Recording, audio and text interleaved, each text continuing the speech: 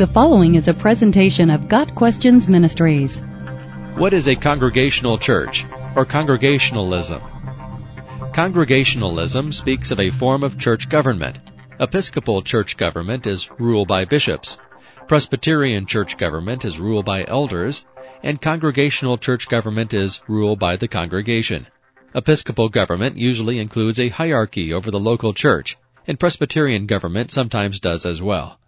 Congregational government nearly always avoids such hierarchy, maintaining that the local church is answerable directly to God, not some man or organization. Congregational government is found in many Baptist and non-denominational churches. In addition to those churches which practice a congregational form of government, there are also those which call themselves Congregational churches. Most of these are affiliated with the United Church of Christ, the National Association of Congregational Christian Churches, or the Conservative Congregational Christian Conference. These groups share a common history which is traced to the New England Puritans. In 1648, the Massachusetts Bay Colony Puritans drew up the Cambridge Platform as a means of protecting their assemblies from interference by unfriendly authorities in England, and to formulate a common church polity based on Scripture. While formally still a part of the Church of England, these Puritans were unwilling to conform to the corruptions in the forms of worship and government that they saw in the church.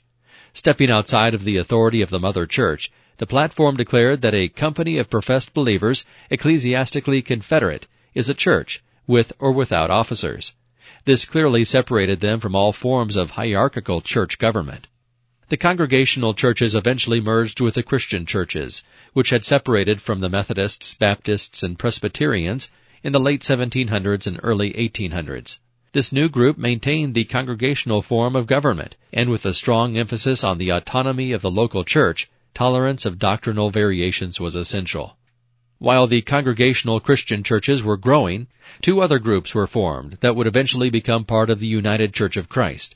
German settlers in Pennsylvania formed the Reformed Church in 1725, and many years later, German settlers in Missouri formed the Evangelical Church in 1841.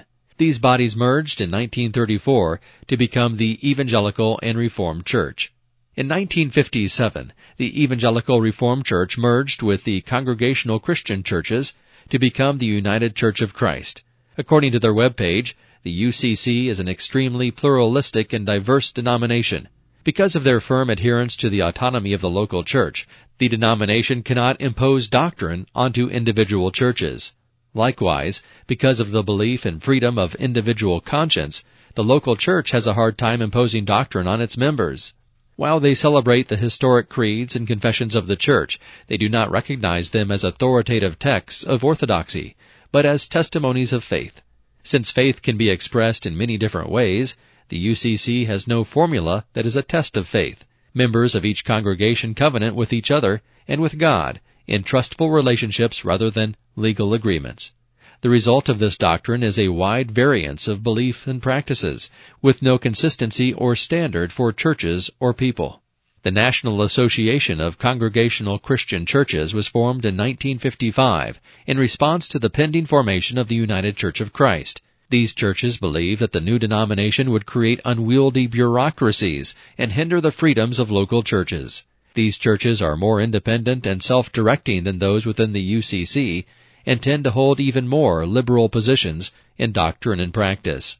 The third group is the Conservative Congregational Christian Conference, which was formed in 1948 in opposition to the liberal theology making inroads in other congregational churches. While generally holding to the basic doctrines of the Christian faith, these churches are unwilling to break fellowship over secondary issues. The result is a rather tenuous fellowship where churches can hold widely varying beliefs, try to take a stand on a biblical position, yet be unable to hold one another accountable for discrepancies.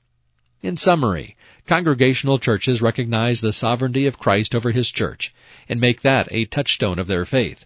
What some congregational churches fail to recognize is the duty that all believers have to correct and instruct one another. In 2 Thessalonians 3 verse 6, the believers were commanded to withdraw themselves and to keep away from every brother who is idle and does not live according to the teachings you received from us.